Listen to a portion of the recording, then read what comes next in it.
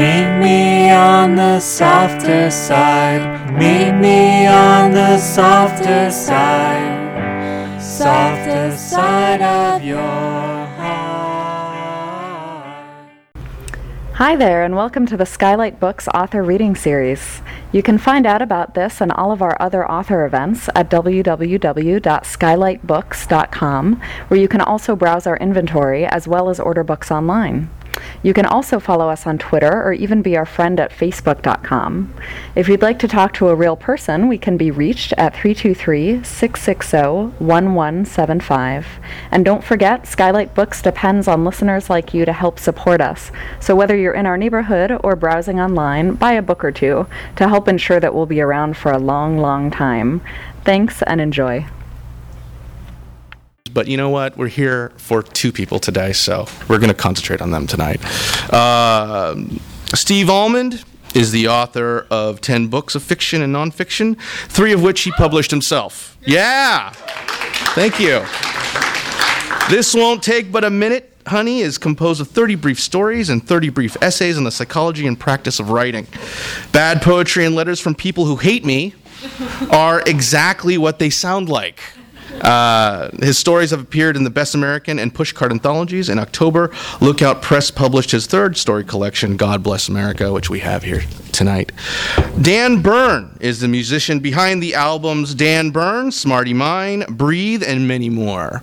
He contributed several songs to the Walk Hard, the Dewey Cox story soundtrack, the Get Him to the Greek soundtrack, and other films. He has a devoted following and is known for his live shows. Please visit danbern.com for discography, lyrics, tour info, and the opportunity, now, this is true, that to commission a custom song or ringtone for people. Something like that, yeah. It's true, folks. Check it out. So without further ado, please join me in welcoming Steve Almond and Dan Bern.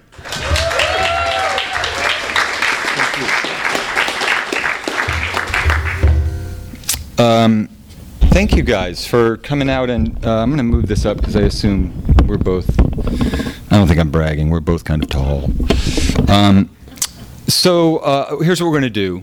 The idea, I'm a little nervous for 2 reasons. One, because I just got this haircut, and it's like, I feel like it's what happens when you go to Supercuts and say, just give me something like Hitlerish. It's just, I just feel bad about it. I'm not happy with it. But also because Dan Bern has been favorite songwriter for 20 years, maybe longer. I remember, when did Dog Boy Van come out? About 15. Okay, about in 1915. He's well preserved, ladies. 1997. All right. So let me amend that to say 15 years. I remember getting the EP. It was the first thing ever released, and I was working at a newspaper in Miami, and I'd started writing fiction a little bit, and I was like, first off, this is the best music I've ever heard. But then second off, I'm wasting my time. I want to stop writing newspaper stories and start taking whatever he's taking, and really basically got me into grad school and got me writing stuff that had to do with what I was interested in rather than what the boss was interested in. So anyway, I'm honored to be able to read with him, and what we're going to do is I'm going to read some short selections, and then he's here with his band Common Rotation, and in fact their new album is passive aggressively not available to you, but I'm going to show it to you. It's called Drifter. It's also a cologne, interestingly. And it's out. When is it out? Real darn soon. At some point soon it's going to be out. And they'll play a few songs from or they'll play a song or two from Drifter and some other ones. All right, so I'm going to read, the first thing I want to read is just the very, very beginning of a story called Donkey Greedy, Donkey Gets Punched, which is in God Bless America. It's endless. We would be here all night if I tried to read all of it, and I would need poker cards and diagrams, so I'm not going to read all of it, but just a little bit of it. Okay. Dr. Raymond Oss had become, in the restless leisure of his late middle age, a poker player. He had a weakness for the game and the ruthless depressives it attracted, one of which he probably was, fair enough, though it wasn't something he wanted known. Oss was a psychoanalyst in private practice and the head of 2 committees at the San Francisco Institute. He was a short man with a meticulous Trotsky beard and a flair for hats that did not suit him. He cured souls very expensively from an office near his home in Los Altos. On Saturday mornings, Oss put on a sweatsuit and orthotic tennis shoes and told Sharon he was off to his Tai Chi class. Then he shot up 101 straight to Artichoke Joe's in San Bruno, where he played Texas Hold'em at the 3-6 table for 5 hours straight. Thank you. Yeah. And this is completely up to you, and it's discretionary, but you're allowed to laugh. I'm not going to get mad. I might even be flattered. Okay. He mucked 80% of his hands, bluffed only on the button, and lost a little more than he won. He didn't mind losing either if the cards were to blame. It was only when he screwed up, when he failed to see a flush developing or got slow played by some grinning Chinese maniac, that he felt the pinch of genuine rage, and even these hands offered a certain masochistic pleasure, a mortification that was swift and public. It was an inconvenient arrangement, tawdry from certain angles, but Oss couldn't help himself. The moment he spotted the dismal pink stucco of the casino's facade, the sea of bent cigarettes rising from the giant ashtray under the awning, he felt a squirt of brainless adrenaline. He had become addicted to the garlic and ginger prawns, too, a dish so richly infiltrated with MSG that it made his tongue go numb. Sometimes toward the end of a session, having made his 3rd and final promise to cash in after the next hand, Oss would sit back and let the sensations wash over him, the clack of Palgai tiles being stirred, the nimble flicking of the cards, the confusion of colognes and nicotine, the monstrous lonely twitch of the place. He loved Artichoke Joe's, especially while hating it. One day, Oss arrived home to find Sharon waiting in his den. She put on a green eyeshade and pulled out a deck of cards and began dealing them onto his oriental rug. She'd done theater in college. "How long have you known?" Oss said. Sharon frowned. Jacob, age 11, had tipped her off, the little shit. "He hacked into your computer," Sharon said. "I didn't hack into anything," Jacob yelled from the hallway. "Just click the history tab for like 1 second. I guess you have kids, so... Sharon began speaking in her calm social worker tone. Oss glanced at the scattered cards, a cluster of 4 hearts, queen high, and thought of his henpecked father. "You could have told me," Sharon said. "I would have understood." He didn't want his wife's understanding. He'd had enough of that already. He wanted her indignation, her censure, the stain of his moral insufficiencies tossed between them like a bet.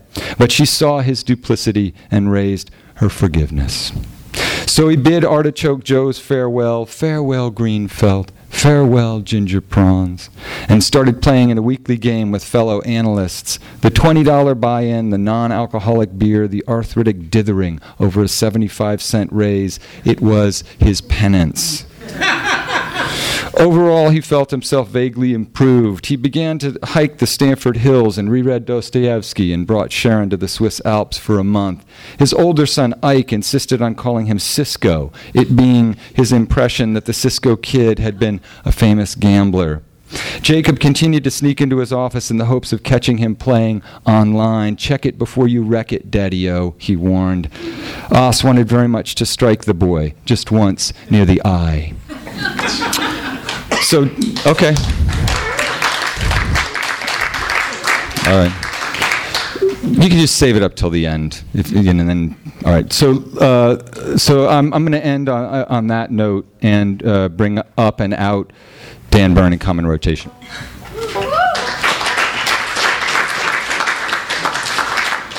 Well, I hope people read that whole story because it's a great story, and it's one of those ones that, well, with all of your stuff, I pretty much remember it long afterwards. But that one has like actual pictures of the hand that the guy has throughout the story, which is great. Hand drawn. Hand drawn. Well, the drawing's not that great, but the... No. Well, this is kind of a gambling song.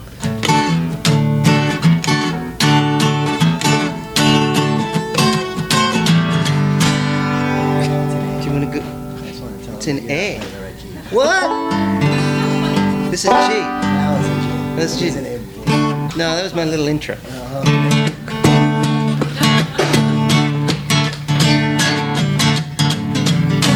Well, I was writing a play about Pete Rose and Bart Giamatti.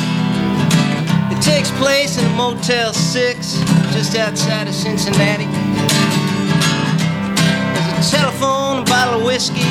They're drinking, but they light a cigarette first. Pete Rose looks terrible. Giamatti looks worse.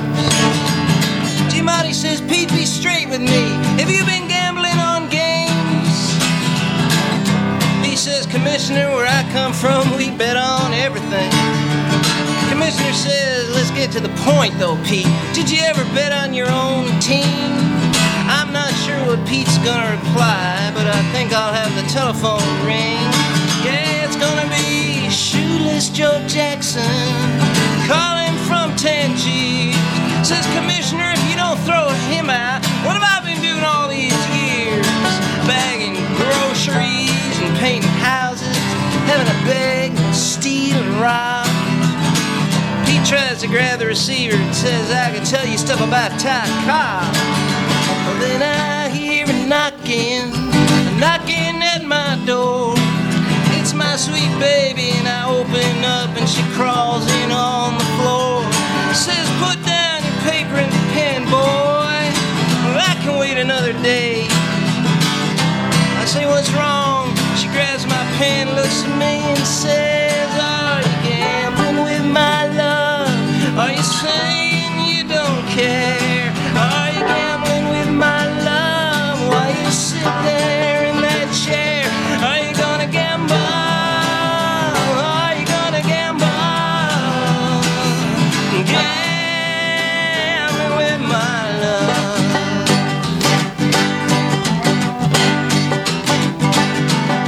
Well, that's the first act. We'll let it go there. That's on a new baseball record we just made called Doubleheader that we're gonna debut at Cooperstown at the Hall of Fame on July 4th. That's part of that. So, Mr. Steve Almond. Yeah. So that's what I was trying to talk about. I explained it badly, but listening to Dan's songs, like, oh, well, so you can actually, when you make art, it should just go where it goes. It's not guided by your conscious intention. In fact, your conscious intention sort of usually screws it up. That's my experience.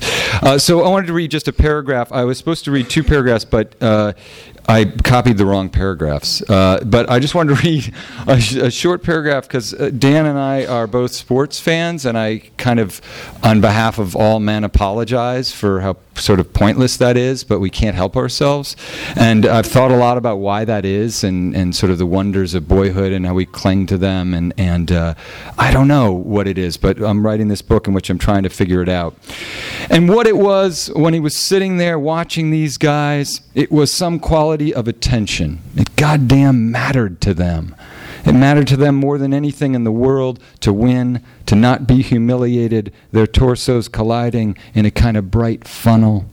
Maybe there was something childish about the whole enterprise, but at least it was something real, not the endless bullshit of the non-sporting world, the tame digressions of the modern office, the non-stop ad campaign that passed for a national culture, the way in which everything seemed like some clever, crappy imitation of something else. Sports was the opposite of all that, a pointless and blessed improvisation.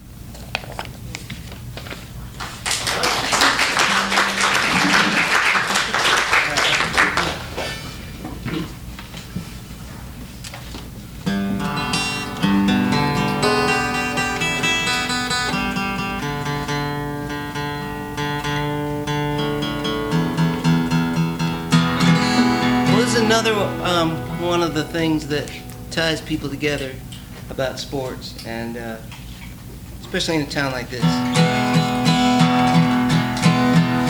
By the way, I love it when you write about sports. I'm so glad that you're going to write a longer thing. Yeah, I also like when you write about traveling, like Candy Freak. The whole book is basically a travel log. And in Not That You Asked, when you're traveling back across the country and you're in Indiana in that library and all that, Yeah, with my wife, 6 months pregnant, and totally fucking furious at me. I remember it.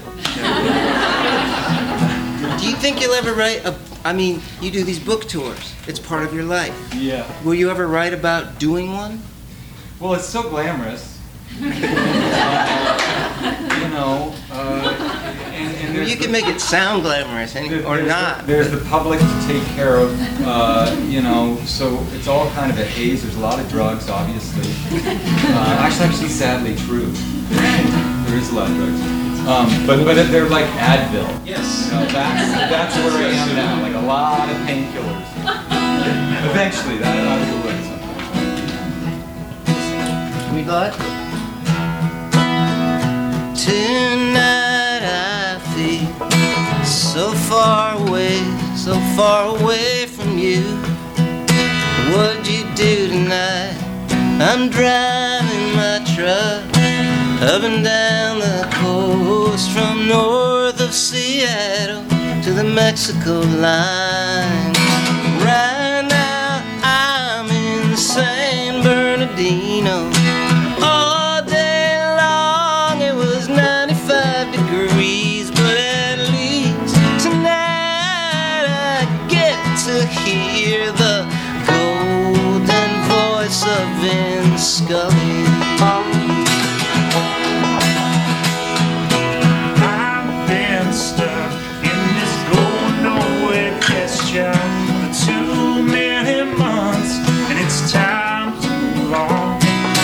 If I quit and just try to do my paintings, I wonder if I could come up different. I still root for the Yankees back east. Never did take to these local teams, but at least tonight I get to hear The golden voice of Vince Scully.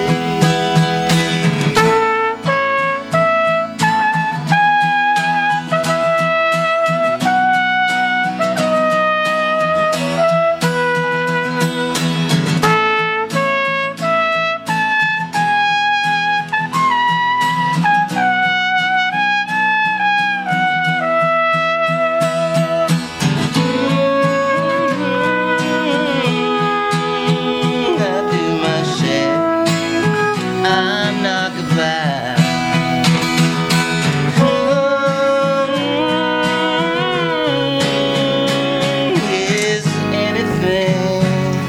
Is anything gonna work out? Sometimes I feel almost out of range. I head south of the valley and I pick up the game. Pull off the road, jump out of my head, lean against the roof. It's still hot and dry. Trees fade out in the black of the night. Sometimes we don't hardly seem worth the fight, but at least tonight I get to hear the voice of Vince Scully. Trees fade out in the black of the night. Sometimes it don't hardly seem worth the fight, but at least tonight I get to hear the golden voice of Vince Scully. The golden voice of Vince Scully.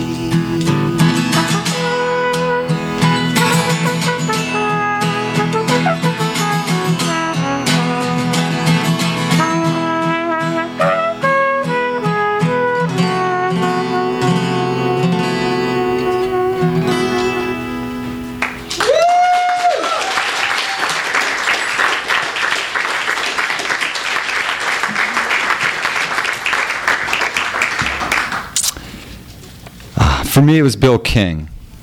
Used to listen to Bill King, calling the A's, Oakland A's.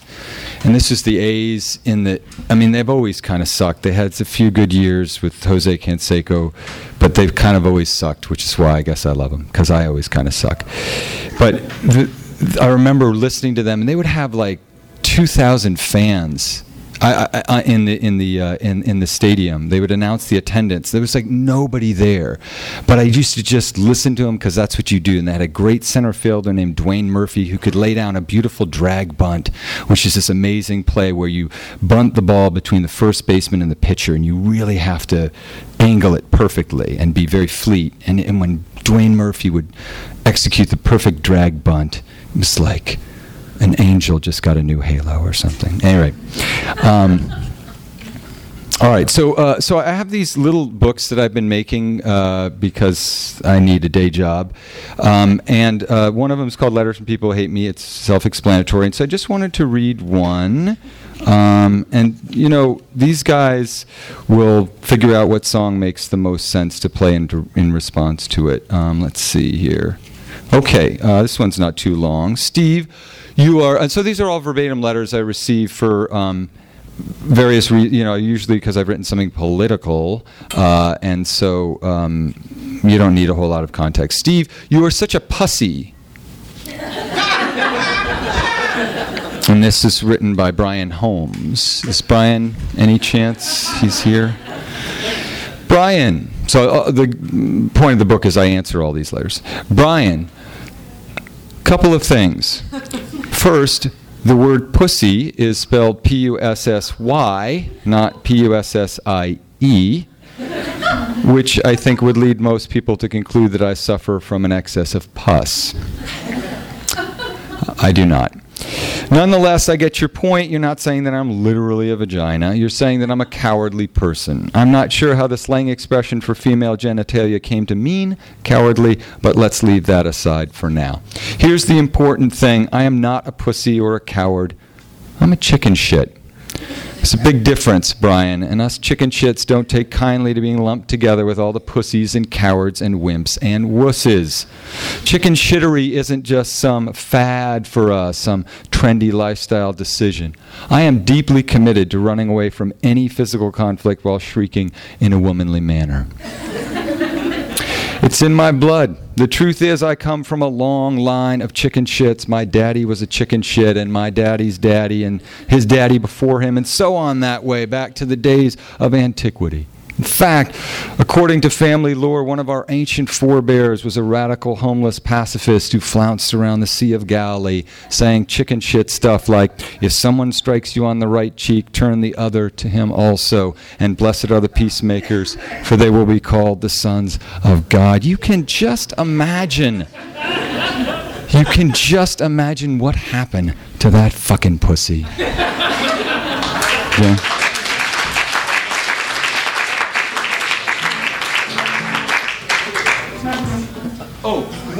One quick thing.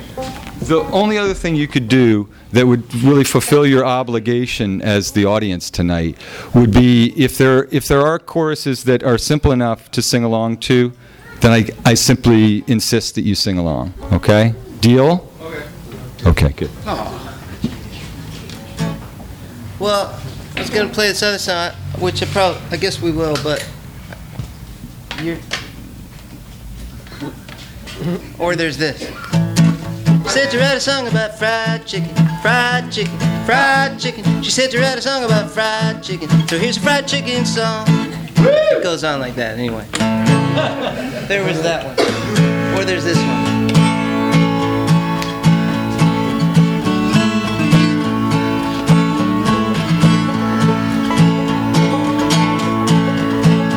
When I tell you that I love you, don't test my love. Accept my love. Don't test my love. 'Cause maybe I don't love you all that much. Don't ask what kind of music I'm gonna play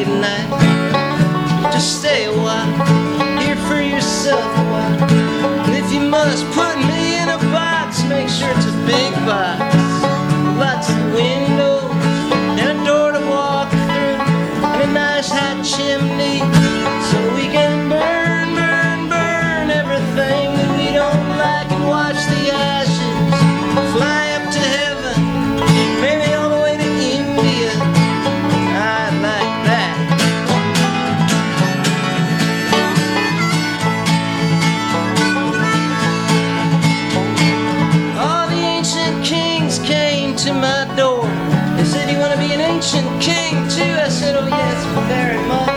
But I think my time is wrong. They said time is relative. Or did you misread Einstein? I said, do you really mean it? They said, we think we come here for goddamn help or something.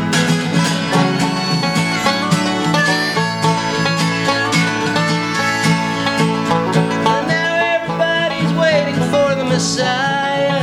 The Jews are waiting, the Christians are waiting, also the Muslims. Like everybody's waiting. They've been waiting a long time. I know how I hate to wait, like even for a bus or something, important phone call. So I can just imagine how darned impatient everybody must be getting. So I think it's time now, time to reveal myself. I am the Messiah. I am the Messiah. I am the Messiah. I am the Messiah.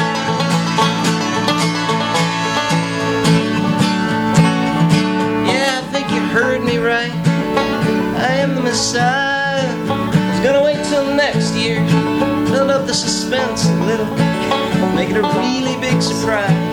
But I could not resist. It's like when you got a really big secret, you're just bursting to tell someone.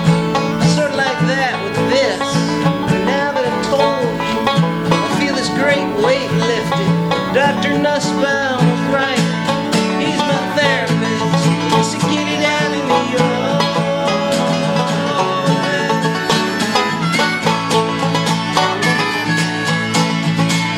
I spent 10 whole days in Jerusalem. Jerusalem, sweet Jerusalem. And all I ate was olives, nothing but olives, mountains of olives. It was a good 10 days. I like olives, I like you too. So when I tell you that I love you, don't test my love, accept my love, don't test my love. 'Cause baby I don't love you, baby I don't love you, baby I don't love you all that much.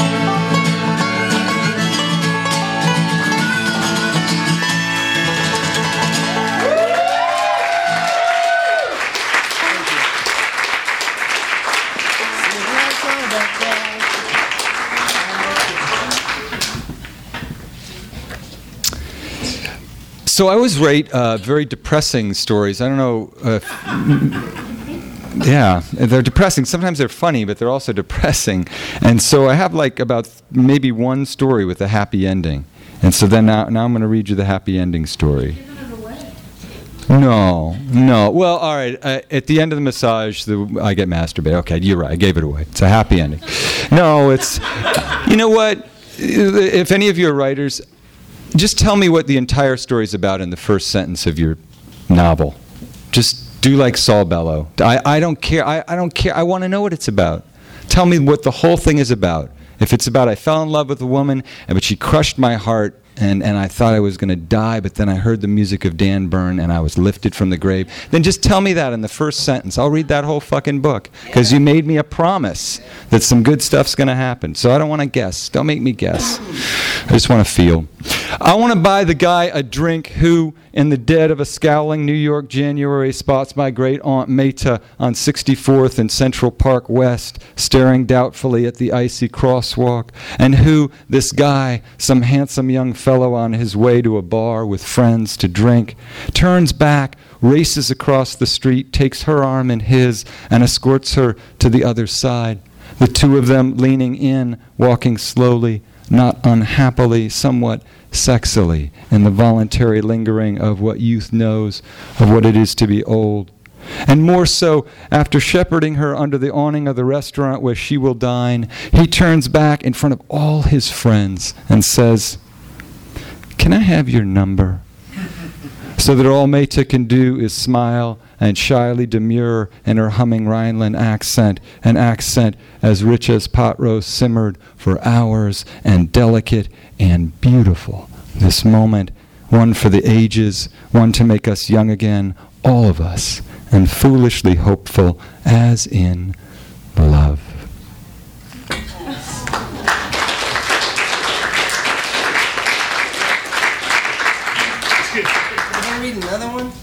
Okay. Okay. So Dan Bern doesn't write love songs, just so you know. No, they're all love songs. Let's see. Let's see. Sure. So this is from this crazy book that I think that we'll have some copies of all these little books. Okay, all right. Crazy book. It's a two-sided book, and it has all these short shorts. I don't know, for those of you who don't know the literary biz, short shorts are a super shortcut to riches. Everybody wants to option them. It's like, I love it. It's the elevator pitch. So I just figured, why not just print? It's almost like printing money, printing these books. Okay, let's see here. So this is sort of the news you can use portion of our little shindig. There's a piece called How You Know You're an Adult. So be useful. Suddenly, socks don't seem like a lousy gift at all. A nice pair of socks, silk or a cotton blend. And a subtle color too, slate or ochre. Suddenly you see yourself in nice socks. You covet other men's socks. You walk around the city where you live coveting other men's socks. With their socks, your life might come together more convincingly. Figures of authority would be given pause. Women would associate you with words like sang-froid.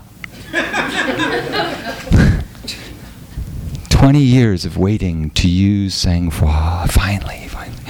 You're not obvious about this new, interest. You don't linger around the dainty sock racks looking forlorn or urge your friends to go barefoot in your home. You drop hints, though. Keep up a healthy correspondence with the surviving grandparents. Make a point of thank you notes. You do these things. Exhibit a little grace. And just like that, your feet slip inside the fabric and you rise and walk like a grown-up.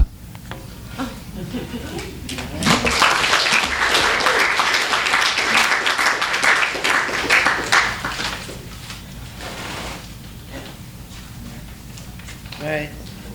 It's kind of a song about growing up. Okay. Yeah.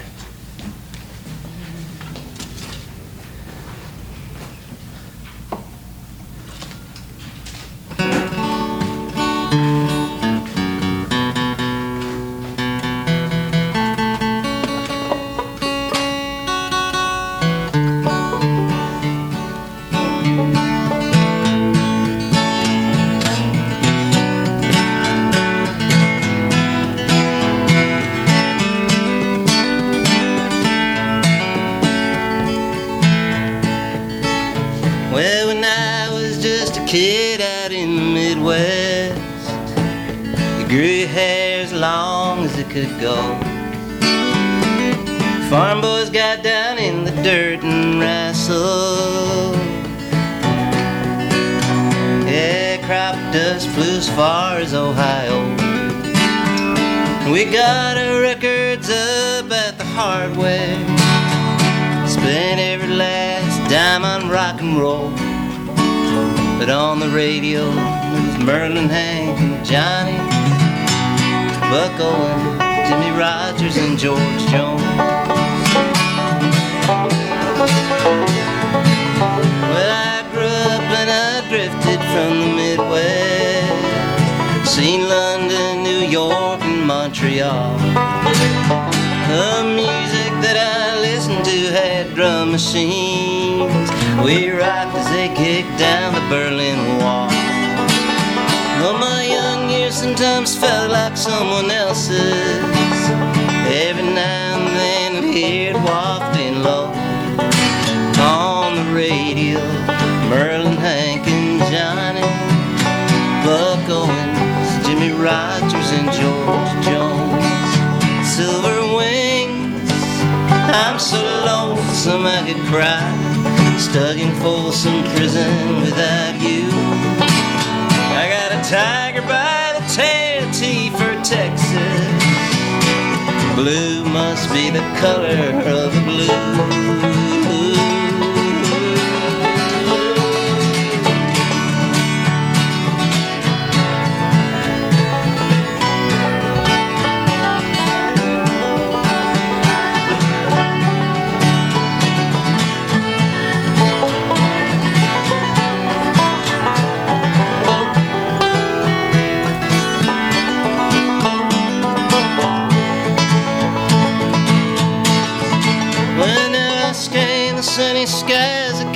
California. I don't know where the days of time have flown. And I look into the mirror, don't know where that kid is gone. As even now I got a young one of my own. And I wonder what some music she'll hold inside her heart. The cartoon kids, they all sing rock and roll, but I make sure she hears Merlin, Hank, and Johnny, Buck Owens, Jimmy Rogers, and George Jones. Silver Wing, I'm so lonesome I could cry, stuck in Folsom Prison without you. I got a tiger by the tail, T for Texas. Blue must be the color of the blues.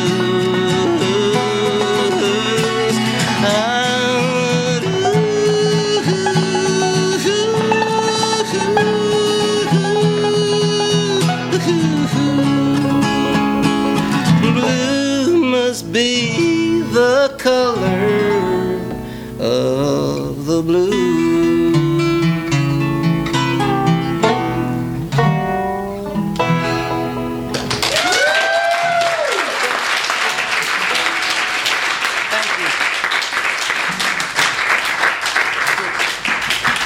Dan, will you introduce the guys who are making this beautiful noise? This is Mr. Trumpet, Banjo, Jordan Katz. Woo!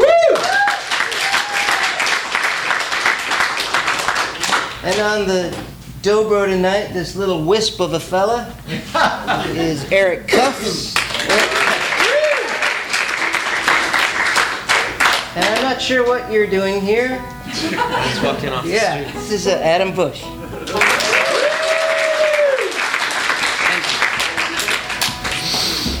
Gosh, it'd be great if you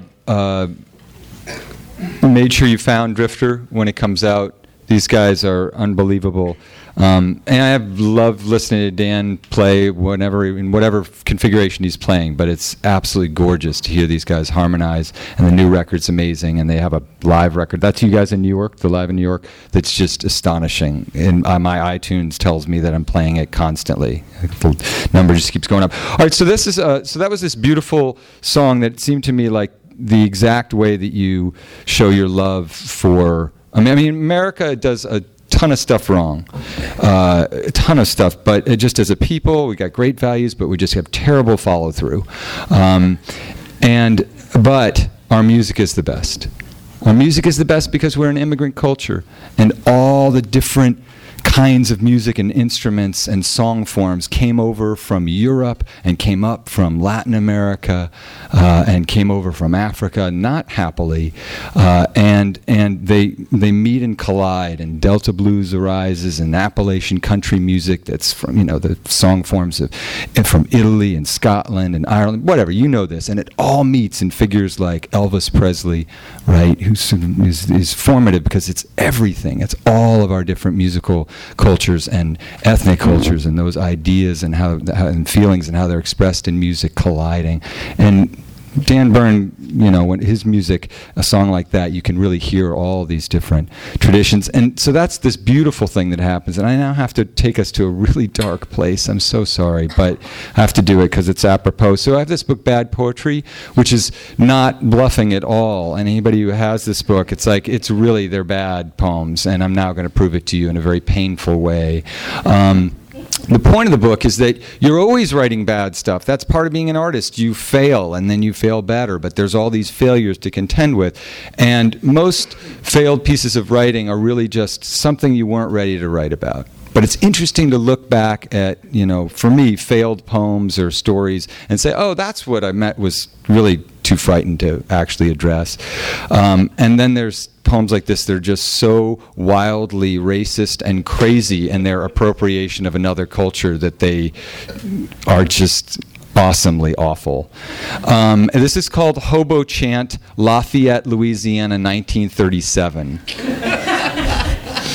Getting the feeling someone maxed out on the credit card of his talent? Okay. You have no idea how racist it's about to get up in here. Dem coals inside your chest, yeah, it's like that all the way through. I wrote this in my mid-30s.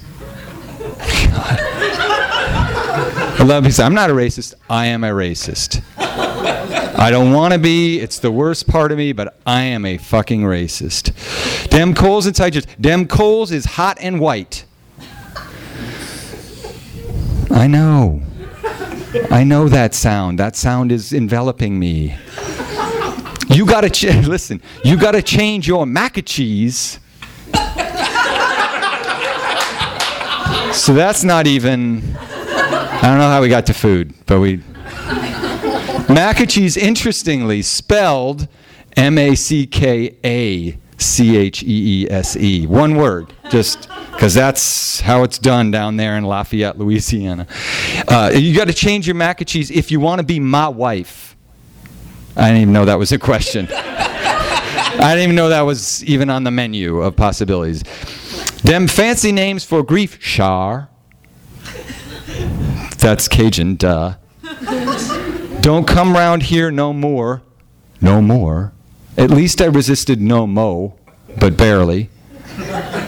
Dem morning robes you won't wear, wait for it, won't fit in my shiffer robe.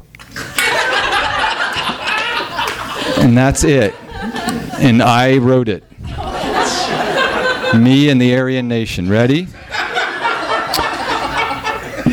On behalf of all bad poets, I would like to formally accept the Nobel Prize for Literature. I do so with a sense of humility. Really, when you're writing this badly, it's almost religious. It's like God grabs you by the shoulders and says, listen up, Char. I realize you're an upper-middle-class Caucasian Jew from suburban Northern California with almost no concept of what true material deprivation might be like, but I want you to write as if you were a poverty-stricken Negro haunting the ravaged hobo camps of Louisiana during the depths of the Depression. Don't worry about seeming like a racist idiot. I am God, and I have chosen you. Then I say, geez, God, are you sure? I haven't been writing poetry that long. I'm not even really sure what versification is, but God is so persistent. He just keeps saying, no, go for it, man. You're awesome. So I would like to place God right at the top of my thank you list. And I would like to thank Jesus Christ, too, for having such a cool dad and for not getting all jealous of me on account of all the attention God keeps lavishing on me. Okay, who else? Oh, Andre Vickers and Richie Glover and Tony Mouton and all the other big black kids who scared the piss out of me at Ventura Elementary School, where I first began to grow my massive man soul. I'd also like to thank Philip Larkin for writing They Feed, They Lion, which I read 197 times before writing my Nobel Prize-winning poem, and from whom I stole the essential conceit along with my transcendent abuse of anaphora. Sadly, Levine, while he breached certain idiomatic levees, lacked the courage of a true minstrel. I believe ushers would do best to distribute the Kleenex I thought to purchase with a portion of my proceeds from the Nobel Prize, which I just won. The remainder will be devoted to an educational fund, the Mac and Cheese Schifferobe Legacy Project, which will fund more than a dozen partially disrobed PhD candidates as they study this poem in an effort to establish whether or not it marks the pinnacle of human artistic achievement. I can't wait to find out.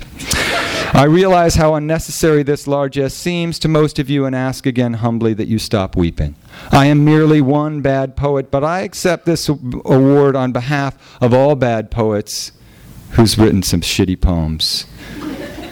The rest of you are fucking liars. So you've been through adolescence. Your job in adolescence is to write some shitty poems. And listen to Metallica, but also the poems. All right. I am merely one bad poet, but I accept this award on behalf of all bad poets, we sworn enemies of the authentic, we fearless soldiers in the war on truth, we happily inebriated language pukers. Bottoms up, comrades. Dem drinks beyond me.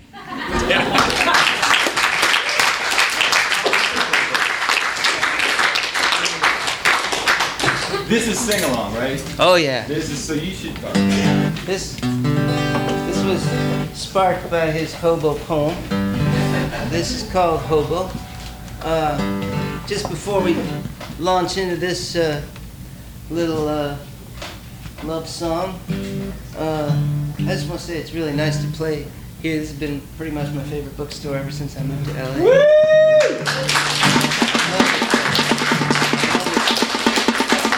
I come in here wanting to get like, the New York Review of Books or something, and then like, I'm like, they have to mail me everything So,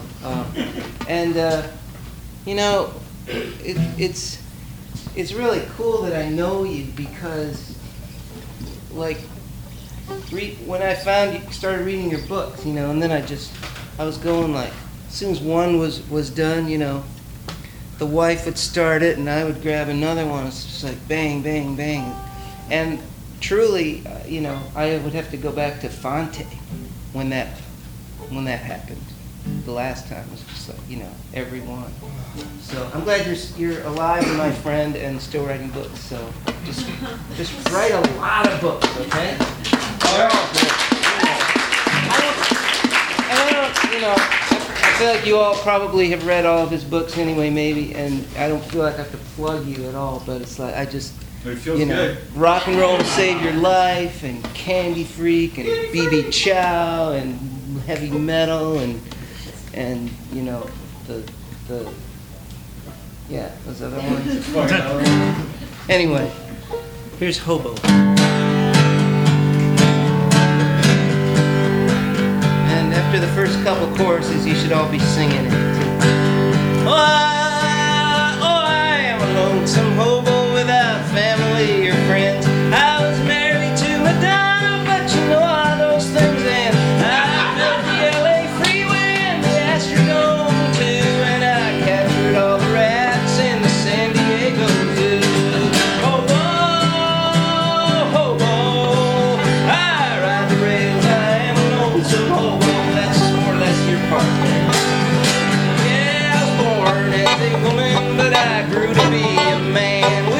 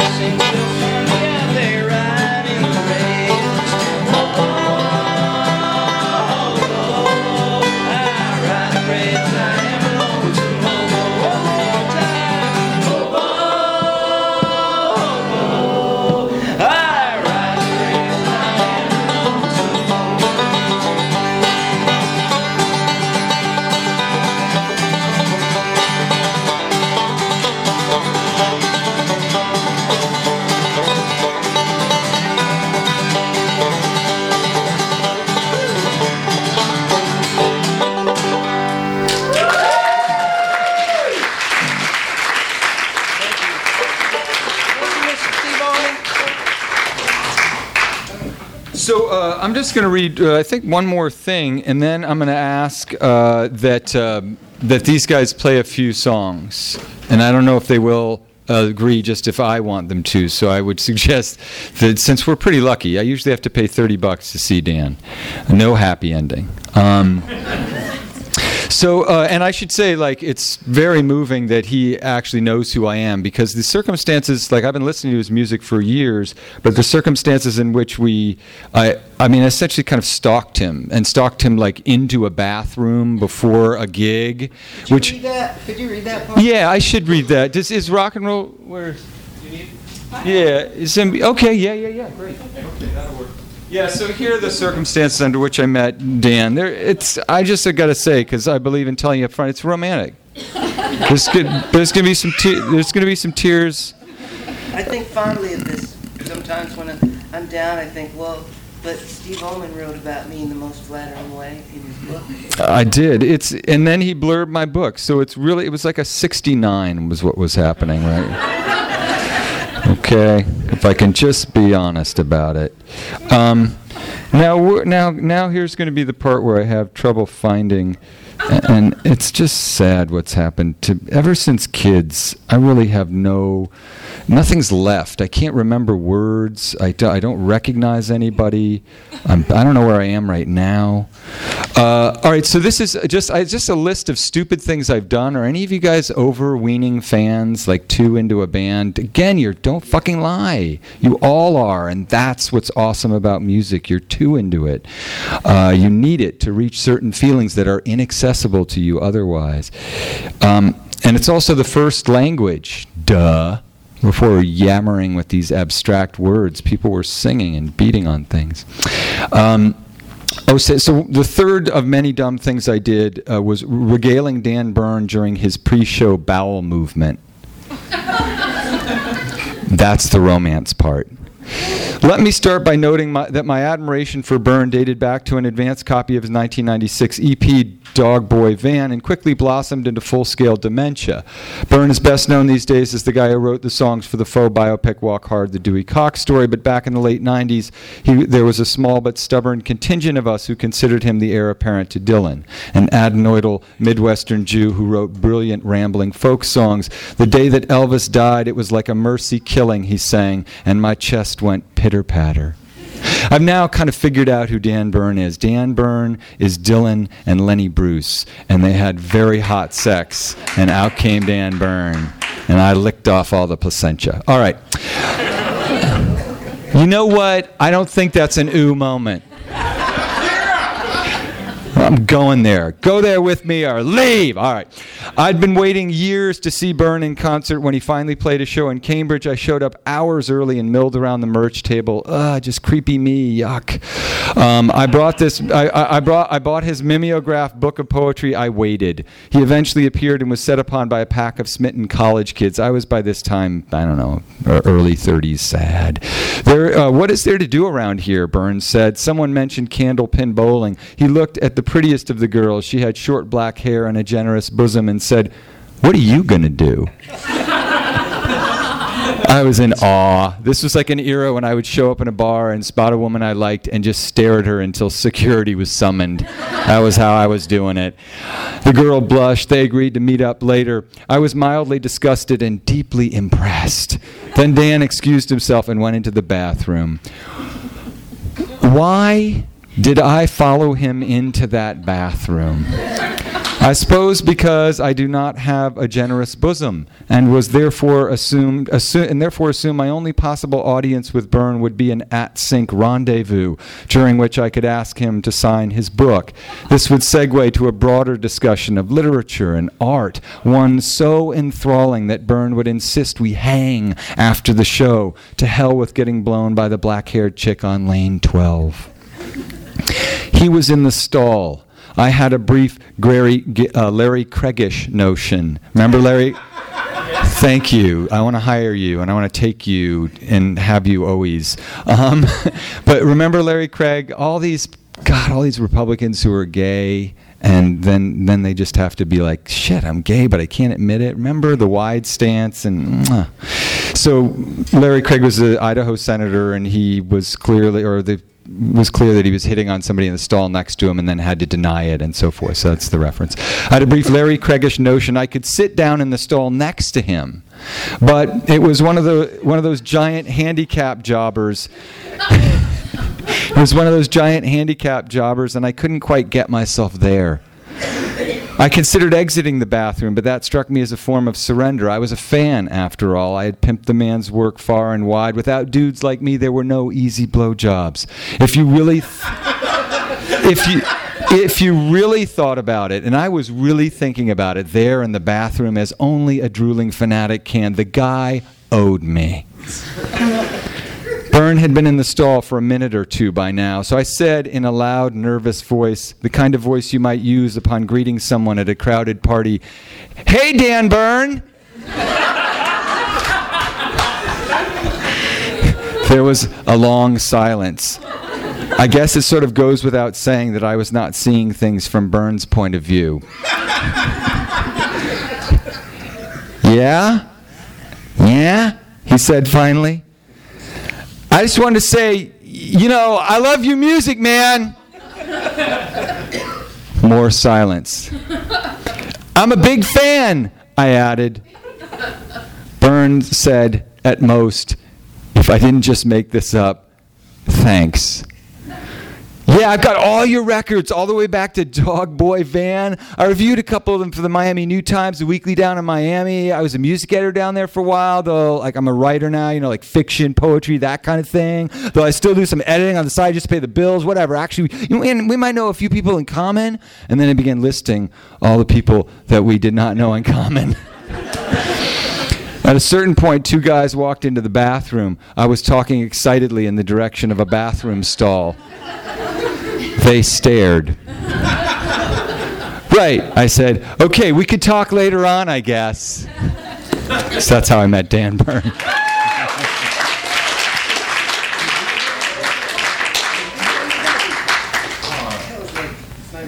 Okay.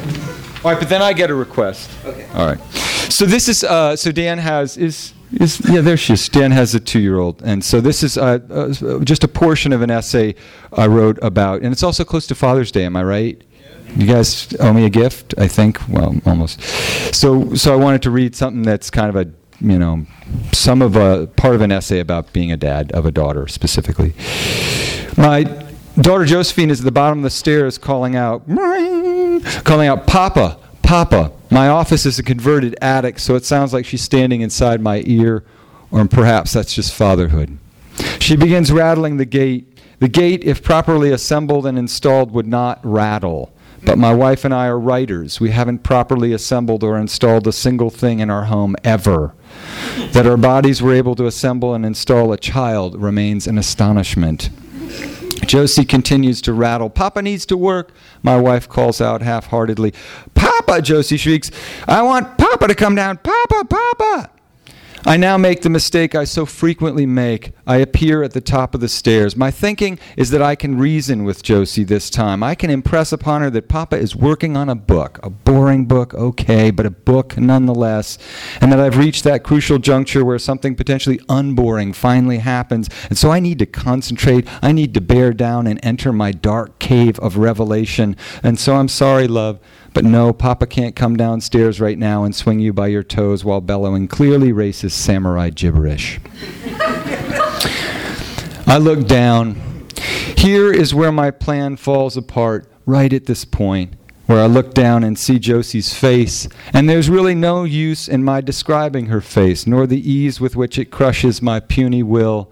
If you're not the father of a daughter, words won't even get you close. And if you are the father of a daughter, I'll leave you to envision your own daughter's face. And God bless you for that, brother. You already know how this story ends. Let me read a couple more little sections here. Okay. We've just emerged from our nightly bath, and I put Josie. We used to take baths together. We just emerged from our nightly bath, and I put Josie on a changing table for our dry the princess ritual. She flips over, and I pinch her tush until she gets the hiccups and agrees to be diapered. I stand her up to put on her footy pajamas, and she leaps into my arms. I gently apply Vaseline to her nose and make farting noises on her belly. Then we make a bottle, and I read her 2 stories, and we do hugsies and kissies, and I tuck her into bed and rub her back until she sighs.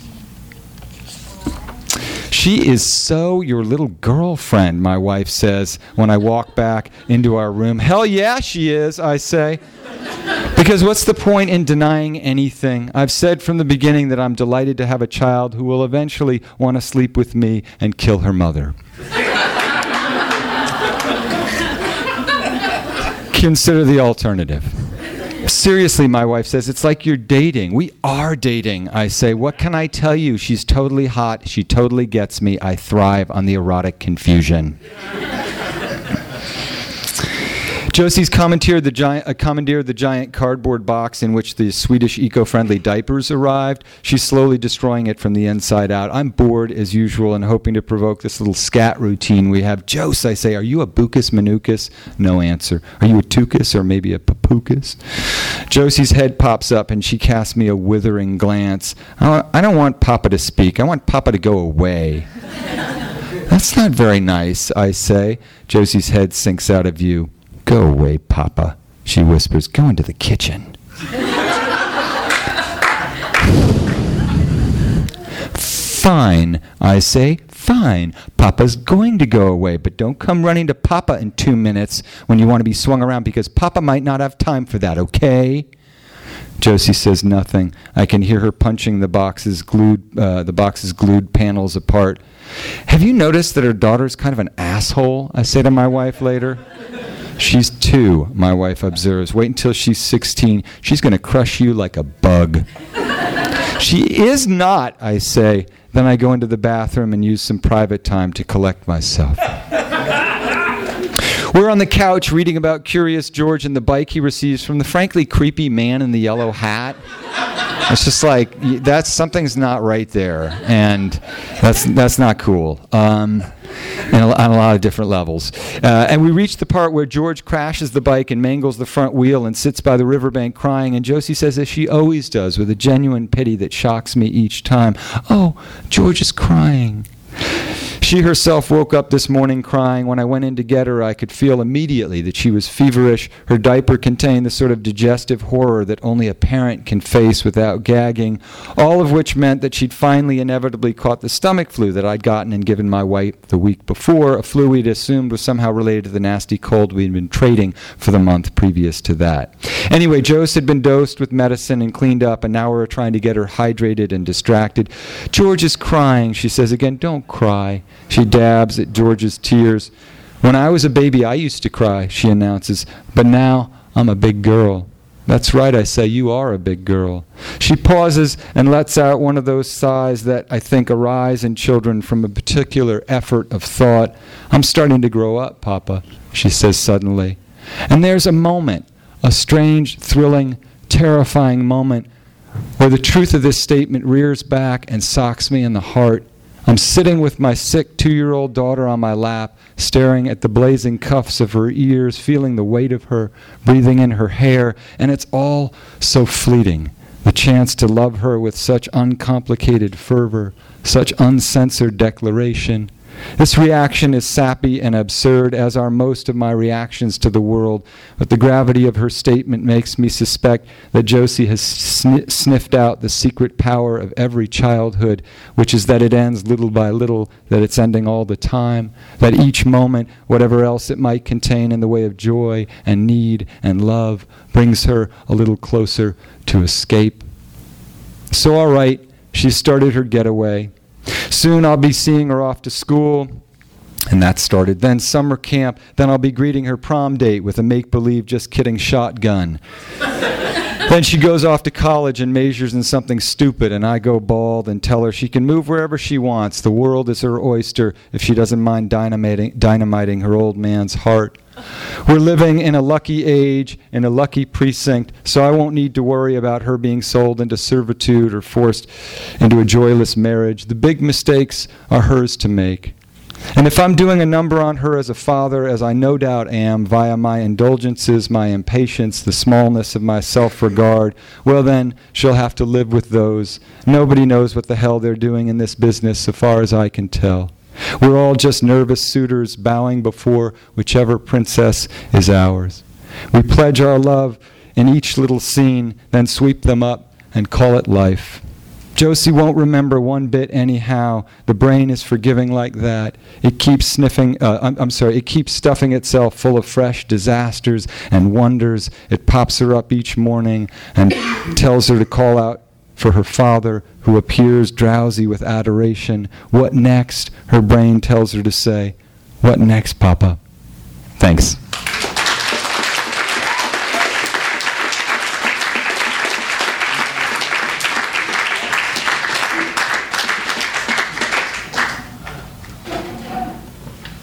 Well,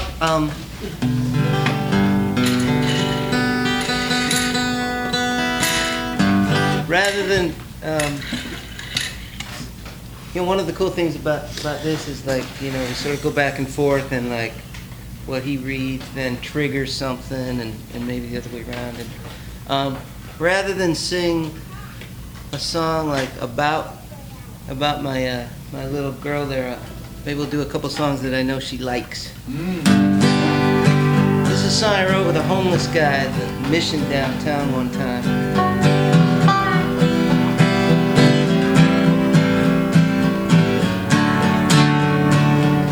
6 in the morning in my room at the Cecil, 94.50 a week stretches me out a little.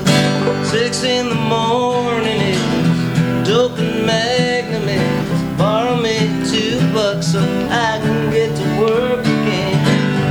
I'm having a party tonight.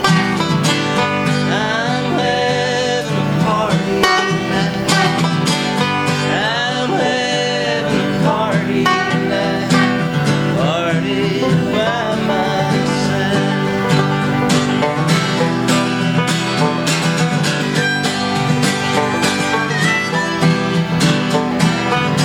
Lunch wagon left, I stayed at my desk. I said I wasn't hungry. Nobody questioned me. Got me 40-ounce Magnums, cigarettes I craved all day, and I visit my dope man at 6 and Broadway. I'm having a party tonight. I'm having a party tonight. I'm having a party tonight. Party by myself.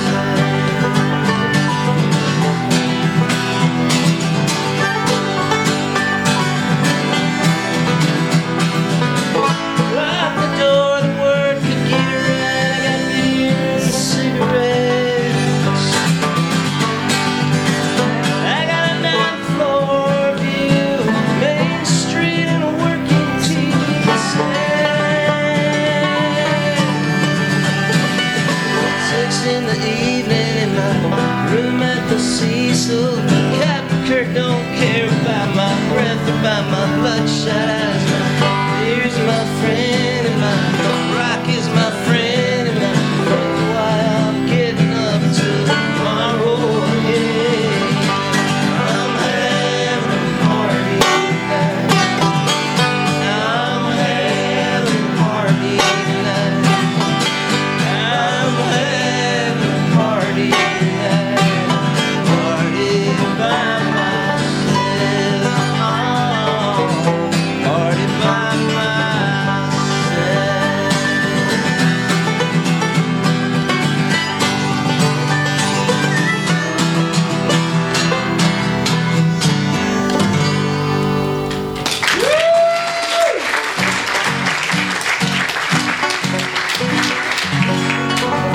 The nice thing about it is, I guess she doesn't know all the dark stuff that's in that song. She's just party.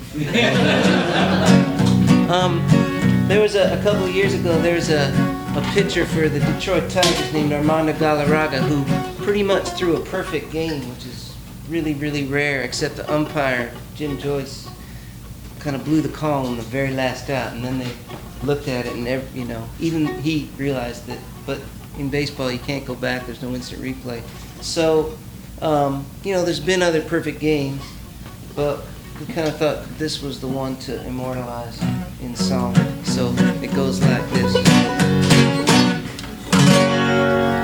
Joyce and Galarraga, Joyce and Galarraga, Joyce and Galarraga, perfect game. No! Joyce in Colorado, Joyce in Colorado, perfect game. No! 26 men up, 26 men down, Colorado with the game of his career. The 27th? Yes! But Joycey blew the call. Now go and drown your sorrows for a year. For 10 years.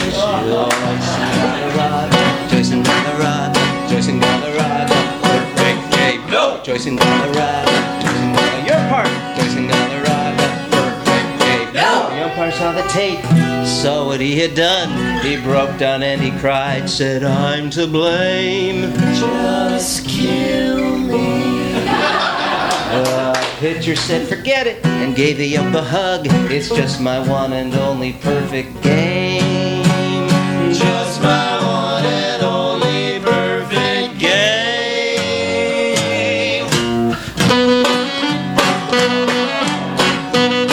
Let's do it. Go! Again, every time. No! This should have been history. This should have been a perfect day.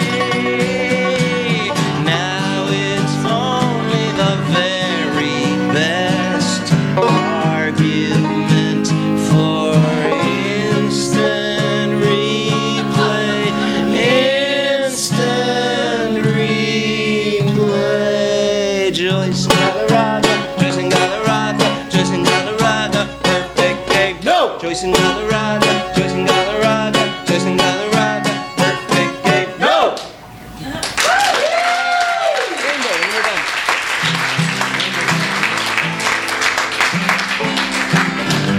All right, at least our portion will conclude with this song. Sing it if you know it. Thanks, Skylight. Thanks, Team Almond. Honored to share them.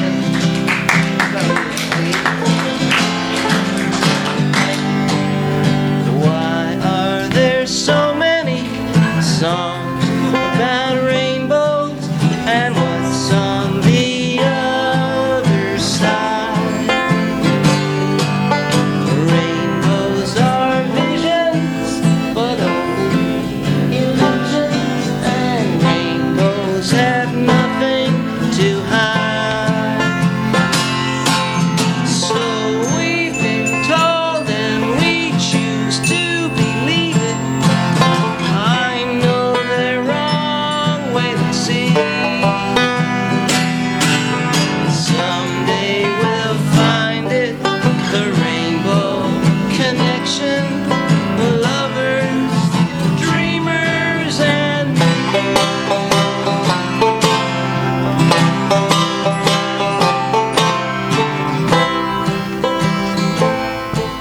do you know your verse? Okay, yeah. Okay. Said that every wish could be heard and answered. Wished on the morning star. Somebody thought of that. Someone believed it. What's done so far? So amazing that keeps us stargazing.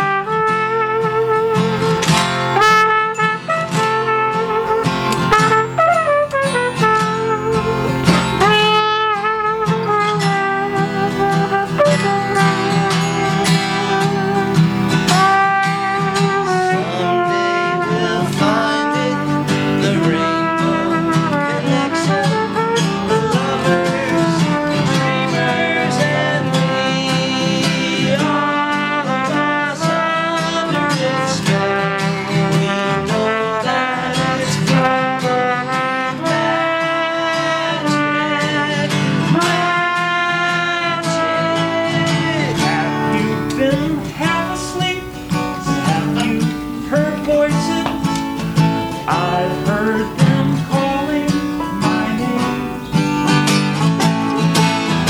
Is it the sweet sound of the young sailor? They might be wanting to sing. I've heard it too many times to ignore it. I know where I'm supposed to be. Someday we'll find it, the rainbow connection, the lovers, the dreamers, and me. Someday we'll find it, the rainbow connection, the lovers, the dreamers, and me.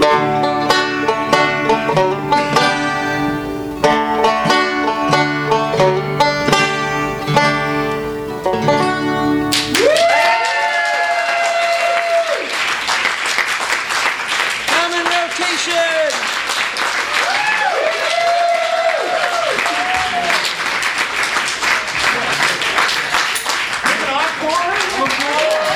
Dan Bern in the common rotation. I think if we make enough noise, they'll play one more song. Will you guys play one more? Woo!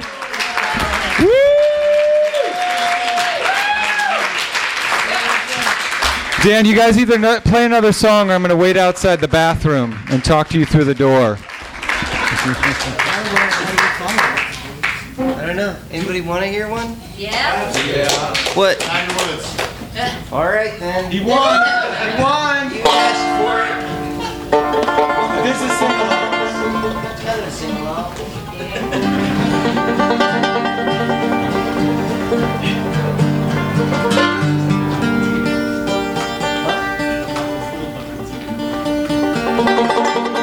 I saw you in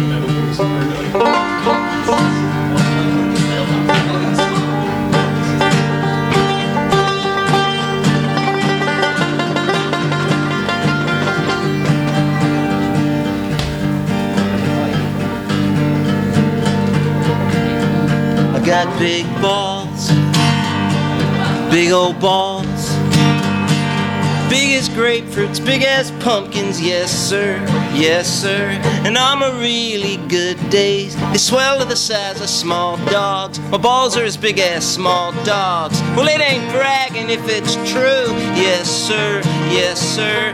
It ain't bragging if it's true. Muhammad Ali said that back when he was Cassius Clay, before he fought too many fights, left his brain inside the ring. And sometimes I wish I was Tiger Woods, Tiger Woods, Tiger Woods. Sometimes I wish I was Tiger Woods, Tiger Woods, Tiger Woods.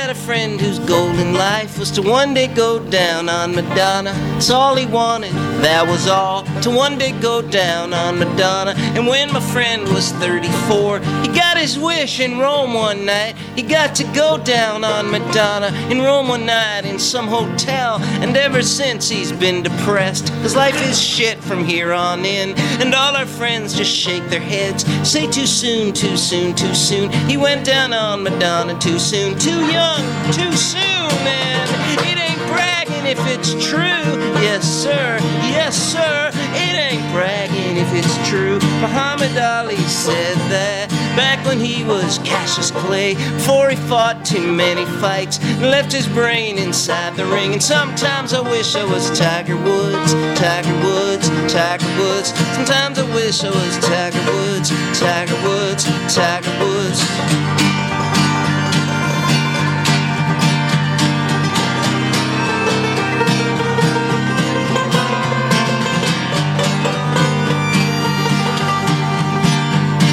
Certain girls don't look at you, it means that they like you a lot. If other girls don't look at you, it just means they're ignoring you. How can you know, how can you know which is which, who's doing what? I guess that you can ask them, which one are you, baby? Do you like me or are you ignoring me? Do you like me or are you ignoring me? Do you like me or are you ignoring me? And all you need to do that is one good pair of big balls. Balls as big as grapefruit, balls as big as pumpkins, balls as big as mine. But even though my balls are big, sometimes I wish they were bigger, even bigger. Big as wheels on tractors, big as the golden arches, big as a golden gate bridge, big as California, big as Mars and Jupiter, big as a swing of Tiger Woods, Tiger Woods, Tiger Woods,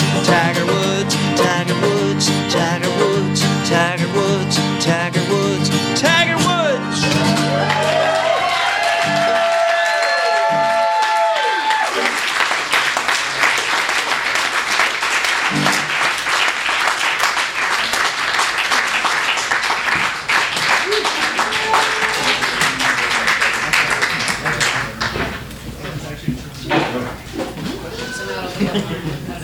Okay, yeah. So it would be just fantastic if you're already a fan of Dan Bern, then you can make the promise and pass through the crowd and just get this music. It will make your life 33% happier. I guarantee it.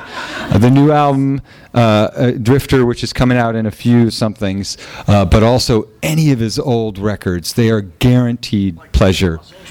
Yep, Alive in Los Angeles, for instance, just as a for instance, this has the golden voice of Vin Scully, Osama in Obama Land, Albuquerque Lullaby, to the Fifth Beat, just all the classics. Anyway, grab a copy of that and find his music and his book as well. He has, and I know this because my children read this book incessantly, and it's actually almost annoying.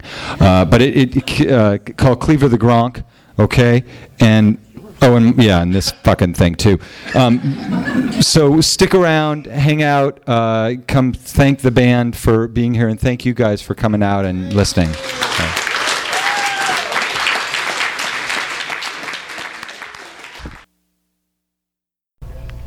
You've been listening to the Skylight Books author reading series. Don't forget that you can check out this and all of our other great podcasts at www.skylightbooks.com. Today's music was provided by Fragile Gang. You can check them out at MySpace, Facebook, and the iTunes Music Store. Thanks for stopping by, and we hope to see you soon.